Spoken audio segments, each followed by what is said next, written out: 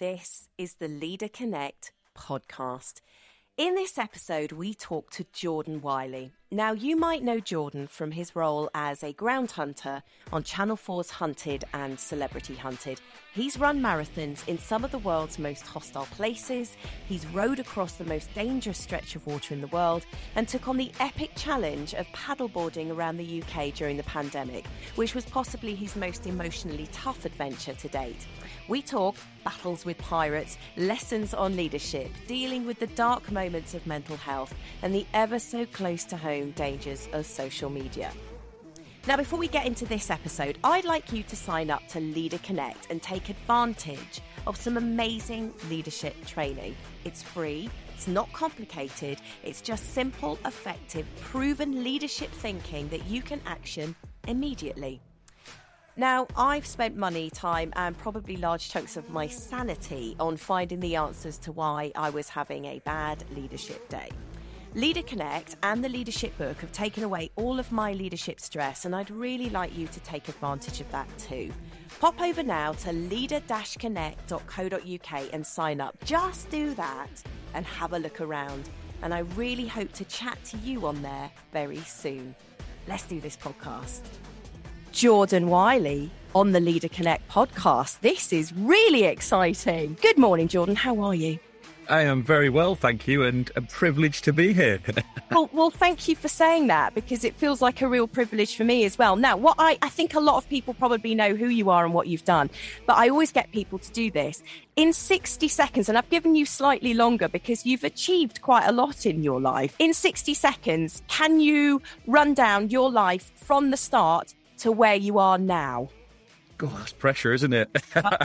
I'm feeling the Leader Connect vibe already. I think, where do I start? Well, back in Blackpool, I'm a Blackpool lad, Lancashire lad. I'm running out of seconds already. I left school at 16, no qualifications, not very proud of that at all, and joined the British Army. One of the best decisions I ever made. I spent 10 years in the British Army. I left the British Army in late 2009. I spent the next 5 years working in the private security sector, defending ships from pirates, effectively.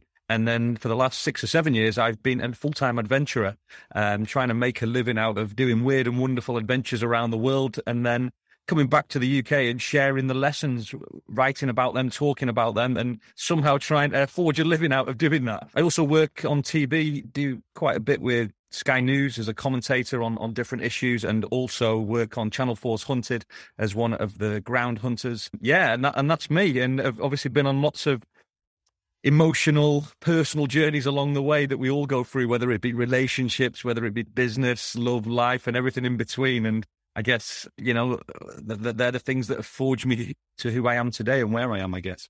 So what I want to do is I want to kind of unpick you a little bit, and that sounds, don't be scared by that. But what I mean is to try and understand why you have made some of the choices that you've made, and how you're leading what I would say is a life that's very, very definitely less ordinary. And I want to kind of understand what pushes you to do some of those things, some of the amazing things that you've done. And then also those times where you found life to be just a little bit challenging, how you've kind of pushed yourself through those, because we've all come out of this really difficult 2 years, and goodness knows at the moment we've now gone into a really difficult stage again with Ukraine, etc.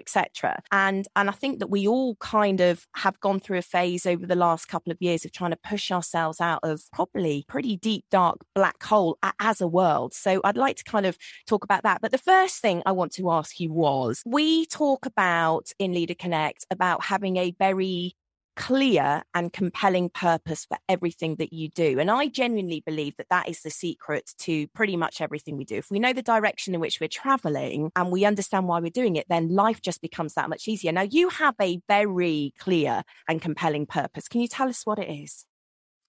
Yeah, so I try to live by, I guess, the mantra of be the difference that makes a difference. And for me, it's about trying to have a positive impact, especially on the next generation.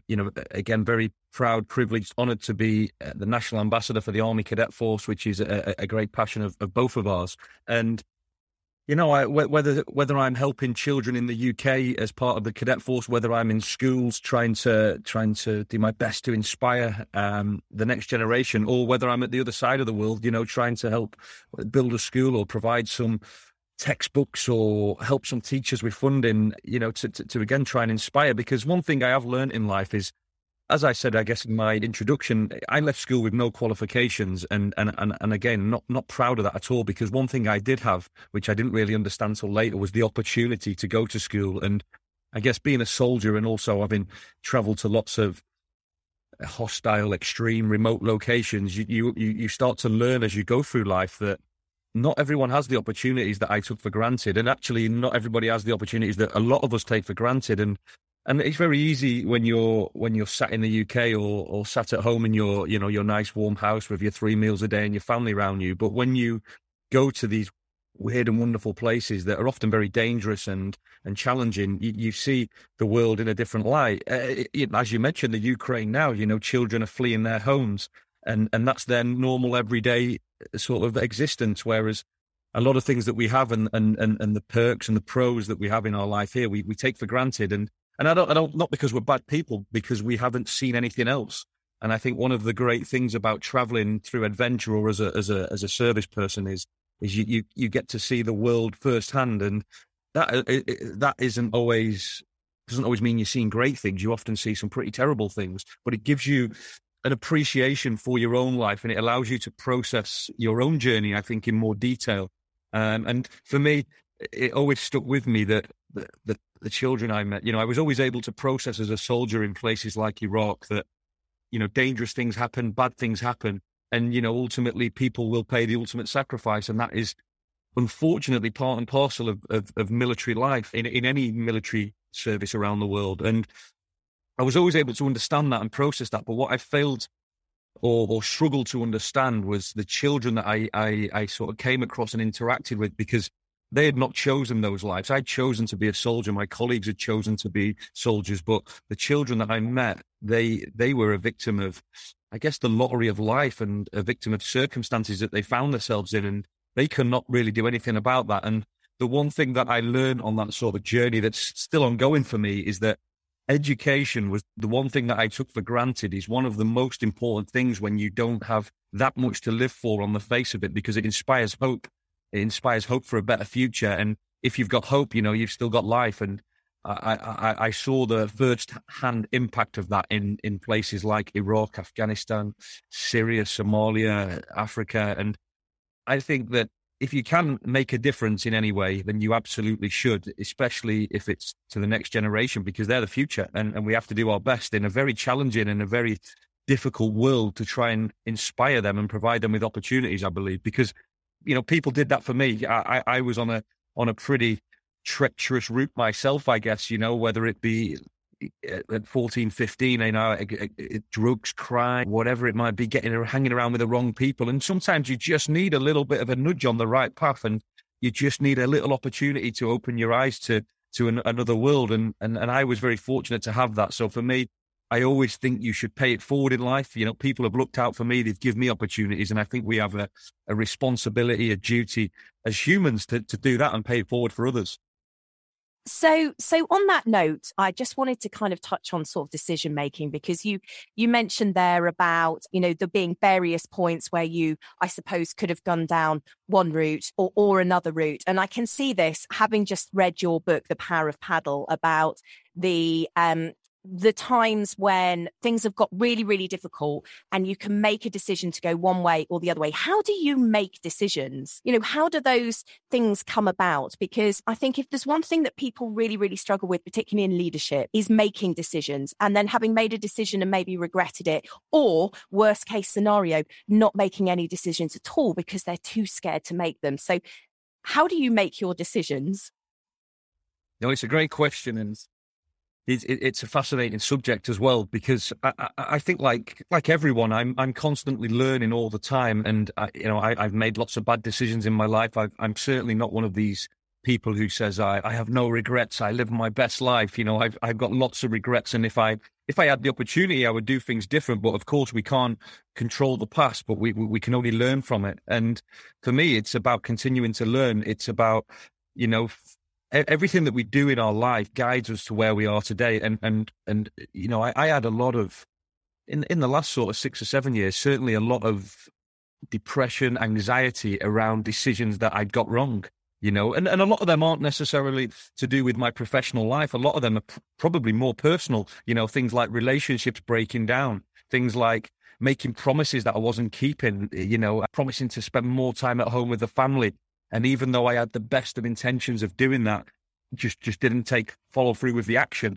And you know, decision making is a really tough thing, and especially you know, whether as a soldier or as an adventurer, we make quite extreme decisions sometimes. And I think the key to good decision making, I think, is knowing when to make the decision. It's not necessarily the decision itself. I think it's about when you make that decision, because you know, certainly in some of the situations I've been on the more extreme side, it's you know, we talk about often in the military that sort of pause and reflect Condor moment, and that's really important to consider, because you know, if you make a decision too slowly, I found that events overtake you, and you lose control of whatever the situation is, and then on the contrary to that, you know, if you make decisions too quickly, and the reason I've made decisions too quickly in the past is because I involve my emotions, and I don't think that's ever a good thing. And again, I'm only speaking on behalf of my own experience. You know, different, I guess, leaders would have different opinions. But for me, when you bring emotions into decision making and it overtakes the logic, that can become quite dangerous, especially in extreme environments. You know, I really try to disconnect my emotional sort of state to the decision that needs to be made in the environment I'm in. And you know, if you make decisions too quickly, you start to act rashly. You don't process what needs to be done. And then, as you say, again, from another perspective, you know, sometimes we find with good leaders, experienced leaders, that they don't make any decision at all, which is a decision in itself, not to act. And, you know, and so for me, I don't have any secret recipe. I'm certainly a long way from perfect, and I've made lots of bad decisions. But I think it all comes down to learning. It all comes down to life experience and learning. And I still don't get things right today, but I think you have to be open to learning, because a lot of people, you know, a lot of leaders, in fact, who I've certainly worked under and for, they don't want to learn because they think they know better often. So, you know, you have to be open to learning, because if you're not, you will never grow and develop as a leader. And you will also, you know, some of the best lessons we learn in life are, you know, it's not a cliche, and we hear it a lot, are from the mistakes we've made. And you have a choice to either dwell on that, you know, which often causes depression, or you think too far into the future about a decision that's coming, which causes anxiety. And for me, I often try to not live in the past, but also not live too far in the future. I try to live as much in the moment. And, you know, I think they call it mindfulness and things like that these days, but I try to live in the here and now, and control the controllables, and do what I can to, you know, to find the best solution. And do you know what? Isn't that so true? Because the only thing that we can control is what happens right now. What's gone before has gone. It doesn't exist anymore. And what happens going forwards doesn't exist either, because it doesn't, because it's not happened yet. So the only thing that's real is here and now. And I try to do exactly the same. You know, I think it is very difficult not to worry about things happening in the future. And clearly we need to make plans, you know, plans for retirement, plans for this, what happens, but all of those kind of things. But actually, the only thing that's real is right here and right now. And I think the more people that remember that, I think the more people will start to find life just that much easier. So what I wanted to ask you about was something that happens to an awful lot of leaders. And I've got to be honest, and I'm saying this because I am a woman, I think it's very prevalent, particularly in female leaders as well, is this sense of imposter syndrome, of this sense of, you know, how many people actually fear calling themselves a leader. I hear that all the time when I'm talking to people, when I'm coaching people. It's this I can't even call myself a leader because I don't believe that I am. And I always say to them, well, when are you going to be a leader? What is it that's going to happen to make you kind of change your mindset and say that you are a leader? And often there isn't anything. It's just this sense of imposter syndrome. Now, you kind of refer to yourself as an adventurer, which absolutely 100% you are. But I wonder if you ever have those times where you sit there and go, I don't really believe this. I don't really believe that I am who I am. And do you ever have that sense of imposter syndrome? Absolutely. Especially, as you say, when it comes to leadership, I think when I came from quite a humble background, but also even my career in the military. I was a junior non-commissioned officer. I was a long way down the pecking order in terms of leadership, although obviously, of course, we'd be expected to lead small teams and things. And I find it even with adventures, I love going to do my adventures on my own or with my friends. But the moment someone says, will you lead an expedition? Even though I'm often doing that anyway, but because somebody's coined it and bracketed it that you're now in charge, it puts the fear of death in me, that because I'm now responsible for other people's lives, and I can only just keep myself alive half the time. It is, I think when you coin the phrase leader or leadership, even, and I'm being very honest, even to come on this podcast, Leader Connect, I thought exactly what you just said about imposter syndrome when I was like, do I want to be saying that I'm a leader to the world? Do I want to talk about it? Even though, in many of the roles that I do, whether it's as a patron of a charity or as an ambassador of an organization, of course you're there because you're a leader in some way, shape or form. But I always do think of myself as perhaps an unlikely leader as well, because I do things that I enjoy. I do things that I'm passionate about, that have purpose. And I try to take people on that same journey with me. And, as Neil often says, that's leadership in its purest form.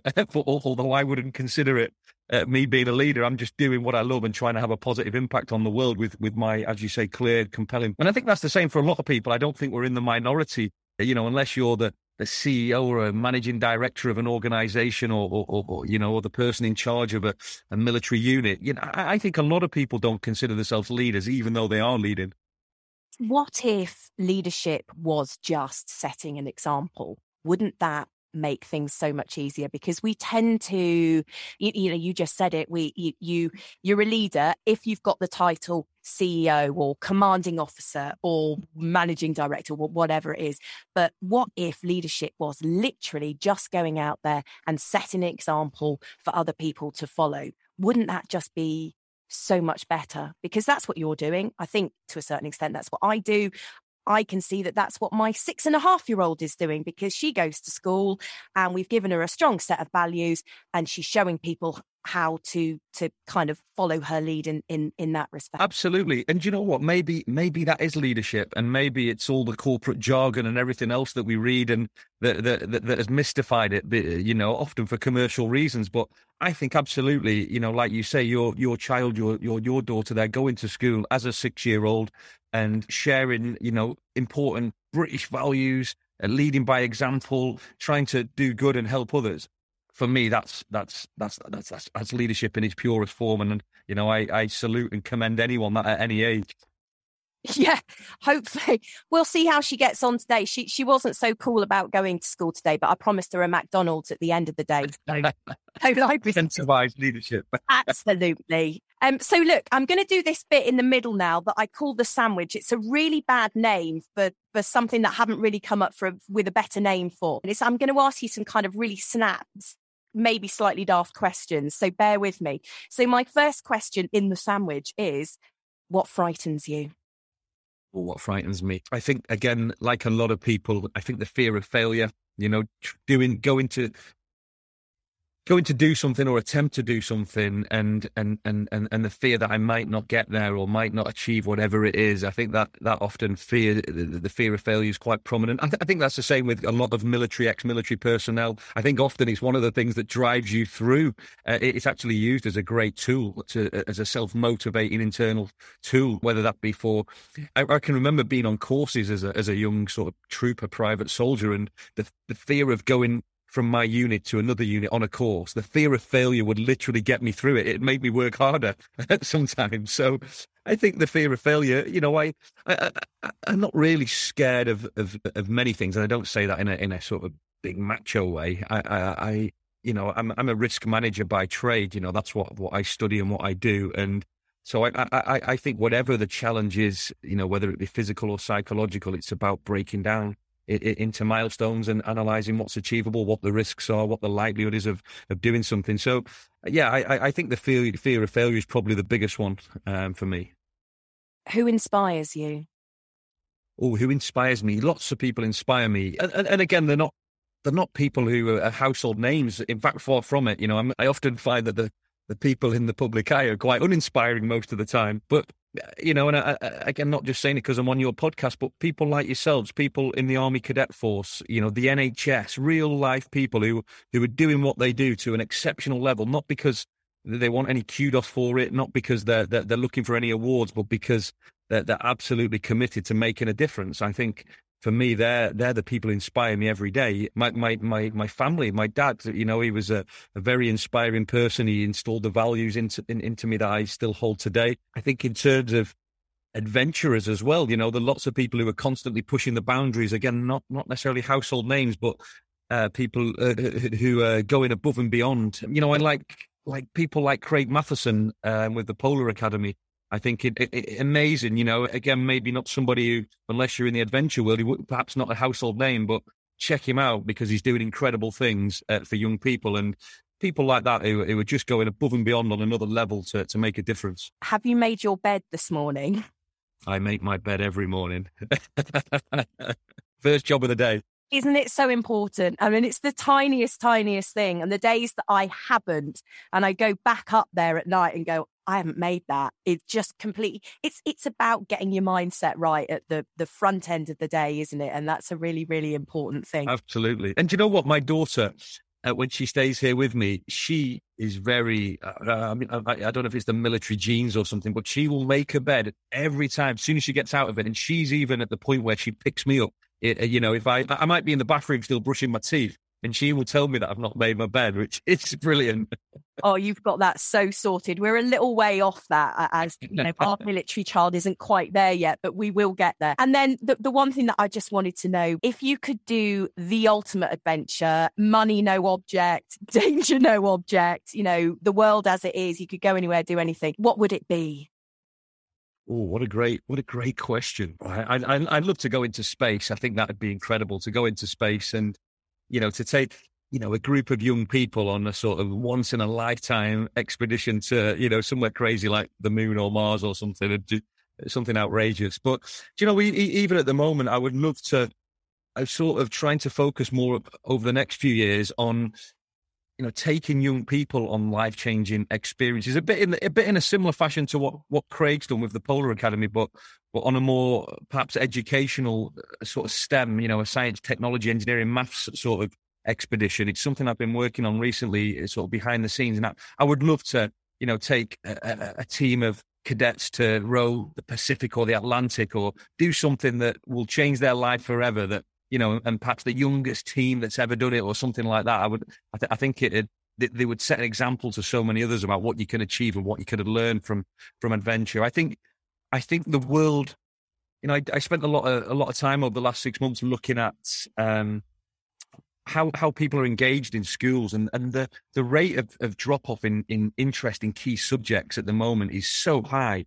And I think one of the reasons is because we've not moved on with sort of innovation, creativity in the classroom and in the education sector. And I'm really passionate about trying to bring adventure into schools so people can learn from it. When I was in Antarctica in December, and I did an assembly live from Antarctica to a bunch of children. And I just thought how incredible if we could do something like along this theme more often, where we teach them about, the technology that I'm using, whether it be the satellite communications or, the penguins that we're about to meet, or the climate change issues, but from real first-hand experience, not from an old science textbook from 30 years ago. And I just think there's a way that we can innovate with adventure into the school setting and learn so much from it. So I'm working on a bit of a project called Expedition STEM at the moment. And for me, one of my big dreams would be to take a group of young people on a life-changing STEM expedition. A lot of head teachers and executive head teachers who listen to this podcast. So there we go. There's an idea. If there's a school out there that would like to kind of take this and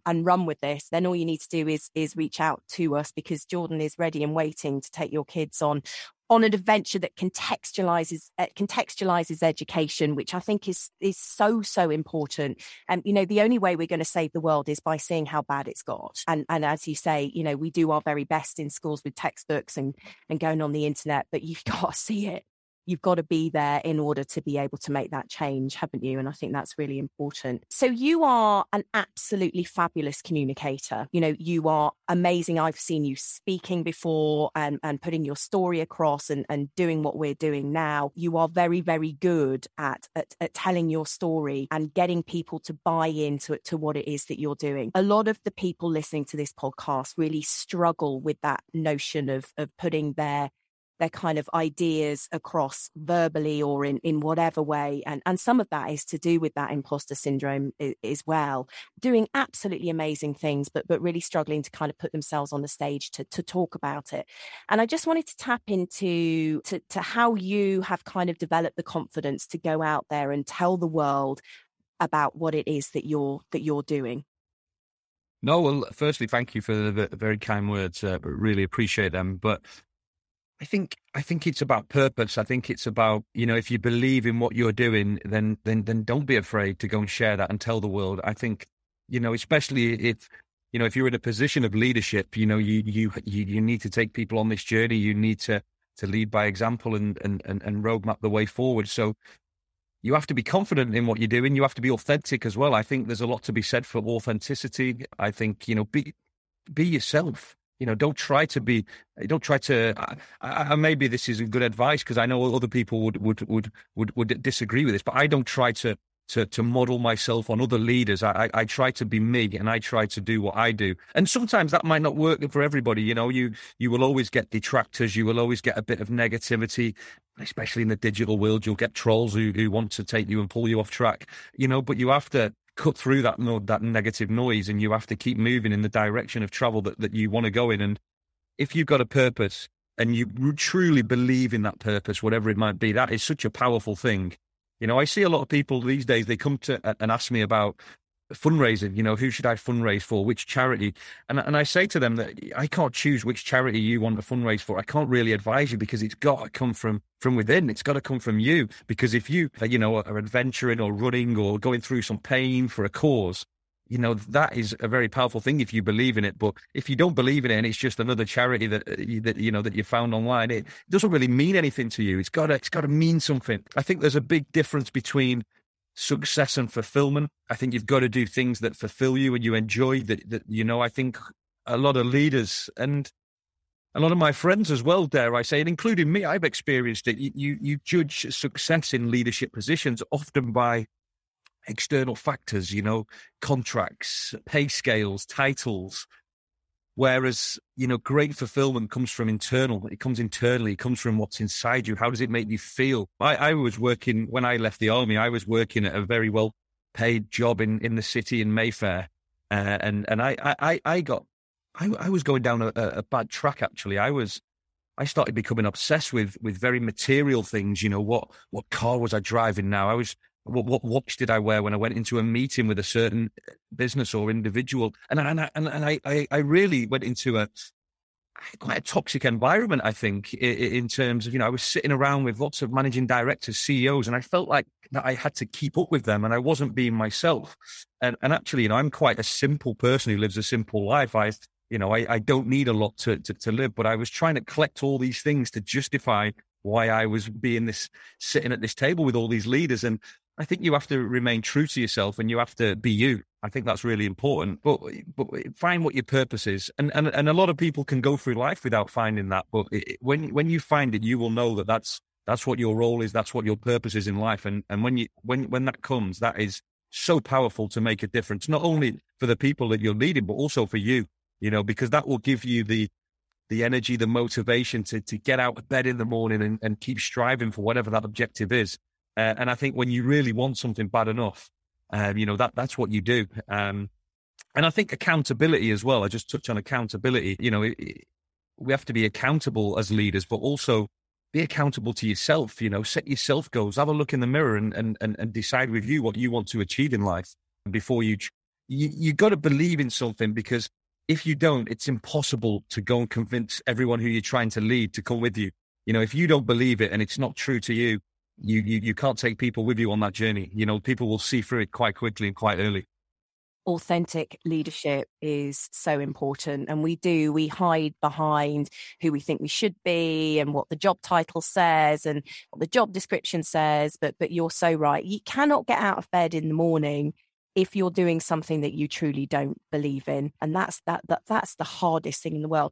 So you've done something really interesting, and I understand that you're 5 months into a 12-month no social media thing. So and I feel daft for saying this, because how have we got in a world where I'm about to say, wow, that must be really hard. But so why did that come about? How's it going? And how has it changed your life? Yeah, so on last year, 2021, the 10th of October, World Mental Health Day, I decided that I was going to take a break for at least a year. And for lots of different reasons, really. The first one was I was addicted to social media. I was spending more time on there than I was in with my family, with my work, or whatever it might be. And I just felt I was in this sort of, I think I've coined it a scroll hole now, where I would just literally sit on the phone for hours on end at night. You know, the TV might be on or whatever, life's going on in the background, and I'd just be scrolling and refreshing. And I found it really addictive. Alongside that, I found with what's going on in the world, you know, with COVID, with Ukraine, there's so much negativity out there. Everything was a constant negative news feed into my, you know, so that was part of it. I think I came to learn of quite a few tragic incidents involving young people committing suicide as a result of trolling, of online bullying. And also I've been a victim of those things as well. I think the more profile you build, unfortunately, the more you become a target in the social digital world. You know, people, whether it's, you know, just want to pull you down, or it's jealousy or envy or whatever it might. Now and again, you know, people want to have a pop at you. And I find that quite difficult. You know, I can get 1,000 good positive comments, but I get one negative, and I find that quite difficult. You know, I'll think about that for a week, to be quite honest. I'm thinking, what have I ever done to upset someone? Why would they ever target me with a bit of trolling or whatever? And so I found that quite tough. And also it was disrupting my family life. You know, when my daughter's saying to me, Dad, can we go to the park? You're on your phone. Let's go outside. I thought, I need to do something. It's becoming a real problem. And I came across 5 different cases of suicide of young people between the ages of 12 and 17 over the last 12 months. And I've had privilege is a pleasure, maybe the wrong word, but I've had the insight to speak to their parents and to understand, and I've tried to learn about what their child was going through. And a lot of the things that we see as normal now on social media are the problems and challenges that young people face. And we live for young people, I think it's very difficult. I think they have a tough time because we live in a comparison culture now, where children don't feel good enough in their own skin. You know, they have to filter every photo that goes online because they, you know, even my own daughter, it horrifies me. She'll be worried about her skin or something. And she's 12 years old. She's 13. She's going through puberty, and yet she will have to put 5 or 6 filters on a TikTok before it's, you know, or whatever it might be. And it actually cuts me deep. It saddens me that we live in this type of world now where people can't be themselves. We have to be portraying to be something we're not, or somebody else. And it's an easy trap to get caught into as well, I think. And I realized I was in an assembly back in September, October in Hampshire, and I did a talk with about 600 children. And just before we started, 2 things happened in this assembly. One, before the assembly started, I was asking the children in the front row before the head teacher came in. I said to the children, I was just making general chit-chat, what do you want to be when you're older? And the children's answers I was quite astonished by, because the children's answers all were along the lines of being famous, being an influencer, being a celebrity, being a YouTuber, being an Instagram model, being a gamer, and all these things that for me, I just thought, wow, that is incredible. Because what happened to being a nurse, a doctor, a scientist, an inventor, an explorer, a creator, an engineer? And when I go into schools now these days, I often ask this question as well when I'm making general chat. And I'm not talking about a minority of young people. I'm talking about 60 to 80%. That's the things that I'm hearing, you know, and I can see the look on teachers' faces when they're hearing, you know, I'm coming in as a guest and their students are telling me, and teachers are horrified as well. I see it myself. And when I, you know, things like a YouTuber is quite an interesting one. I was talking to a student the other day, and they want to sit online all day and make videos. But I think we have to educate them on that. Let's talk about filmmaking. Let's talk about production. Let's talk about, podcasting and things let's talk about things that have real substance to them, not just sitting on a YouTube channel all day. Let's break that down into which sort of STEM career path that goes into, because things like film and media is a very interesting career, but we need to educate children about the use of social media and new careers and things. But so that was the first thing. But then at the end of that assembly, I was asking for questions and people were putting their hands up. And one young boy, he was about 14, he puts his hand up and he says, and I just told him my journey of sort of being a soldier and doing some charity work and adventures and expeditions. And he said to me, he said, "Sir," "I just want to say that I hope I grow up to be like you when I'm older." And I said to him in front of the sort of audience, I said, "Well, that's an incredibly kind thing to say, but why do you say that?" And I assumed that he was going to talk about, serving my country or building a school in Africa or something. And the answer, what he said, horrified me. He said, "I've just checked you out and you've got over 100,000 followers on Instagram and you've got a blue tick next to your name."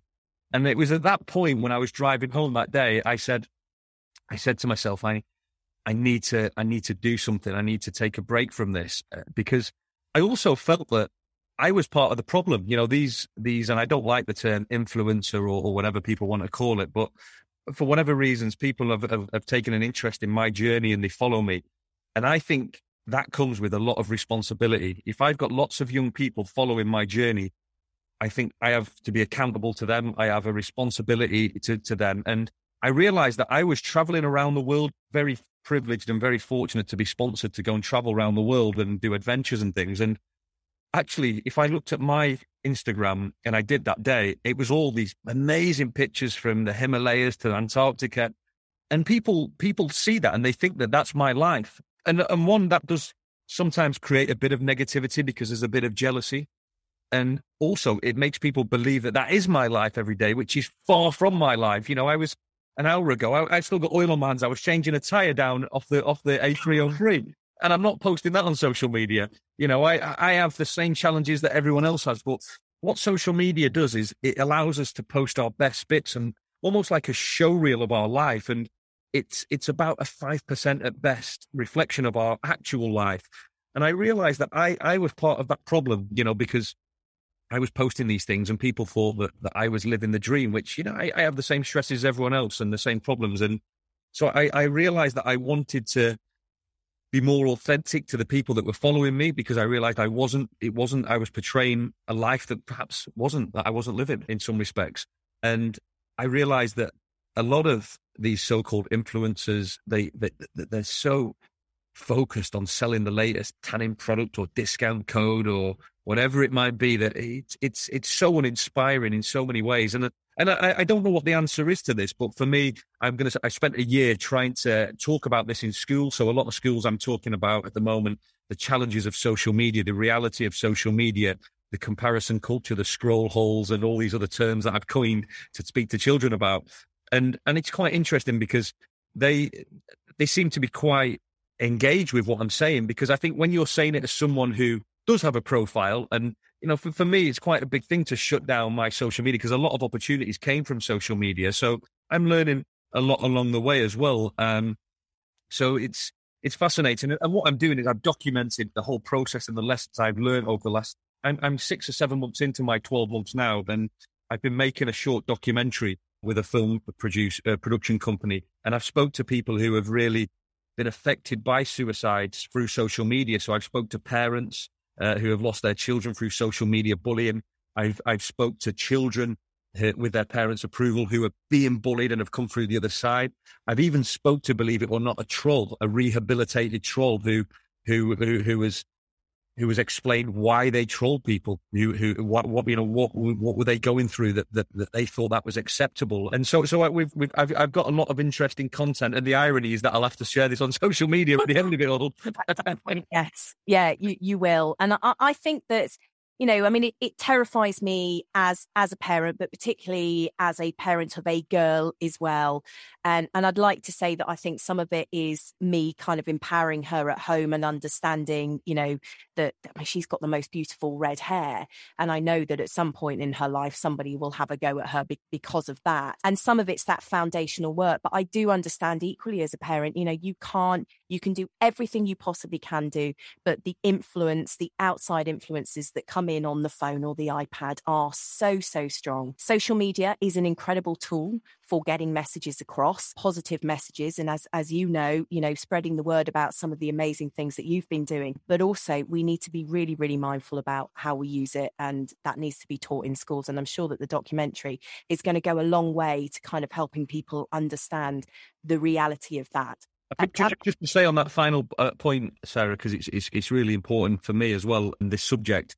I think one of the common themes what I've come across over the last 6 months from speaking to parents and teachers especially is the bullying aspect, or the trolling, or whatever you want to call it. The difference between the past and now is when, as a child especially, is when you left school, for example. I'm not suggesting people get bullied in school, it could be outside school, but for example, you leave school, the moment you walk in your front door, that should be a safe space. You know, whatever's happened, when you're at home, you should be safe with your family, and what I'm seeing a lot of is people are being bullied in their bedrooms via things like social media, and the parents, the teachers, they don't even have a clue this is happening. And you know, there's been quite a few cases that have led to tragic circumstances that I've been going interviewing parents, and one of the common themes of these really tragic circumstances is the parents say to me that they didn't even know it was happening. And you know, so when you can be bullied while lying in your own bed, something has to be done about that. So there's got to be, whether it's the law, the legal, or the social media companies, something's got to be done about that from an accountability. It's not acceptable. No, I completely agree. You know, I went to school in the 90s, and, you know, you'd have an argument with your mate at school, come home, you didn't have any contact with them, you go back the next day, it was all fine. So what I just wanted to do is we'll draw this to a close now, because I could talk about all of this stuff for a very, very long time, but it's getting really hot in my shed where I'm recording from. So Hunted it's on the telly at the moment, although I think it might have finished a couple of nights ago, but I'm guessing people can go on and binge watch it if they want to. Yeah, absolutely. Celebrity, which was in aid of an important cause, Stand Up for Cancer, that has just finished episode 6, which was the final episode. I won't spoil what happened, but you can watch it on all 4, binge watch it. And we did film another season last year, which will come out in the next few months, I believe, which is the main series. And we've just been commissioned to do 2 more series. So lots more Hunted to come if you're a fan of Hunted. I love how we've made hide and seek into a really successful show. I love it. I love that concept. The Power of the Paddle, which is your latest book, Sunday Times bestseller, is out now and people can buy that. I've read it this week. It's definitely worth reading, because whilst we were all binge watching stuff on Netflix during lockdown, you were doing something absolutely insane, just brilliant. So thank you for that. And then also we'll await your re-emergence onto social media in a really, really positive way. But I can't wait to see that documentary as well. So do keep in touch and let us know when that's going to be out, because I know there will be a lot of people listening to this podcast now that will want to watch that and equally probably show it to their pupils or people in their teams or whatever it is. Jordan, Wylie, thank you so much for being part of the Leader Connect podcast. If you like that episode of the podcast, go ahead and hit subscribe. We've some amazing guests coming up with some great leadership wisdom to share with you. The Leader Connect podcast cuts through all of the complexity of leadership to bring you the knowledge you need to make leadership effective, enjoyable, and most of all, authentic. I'll see you next time.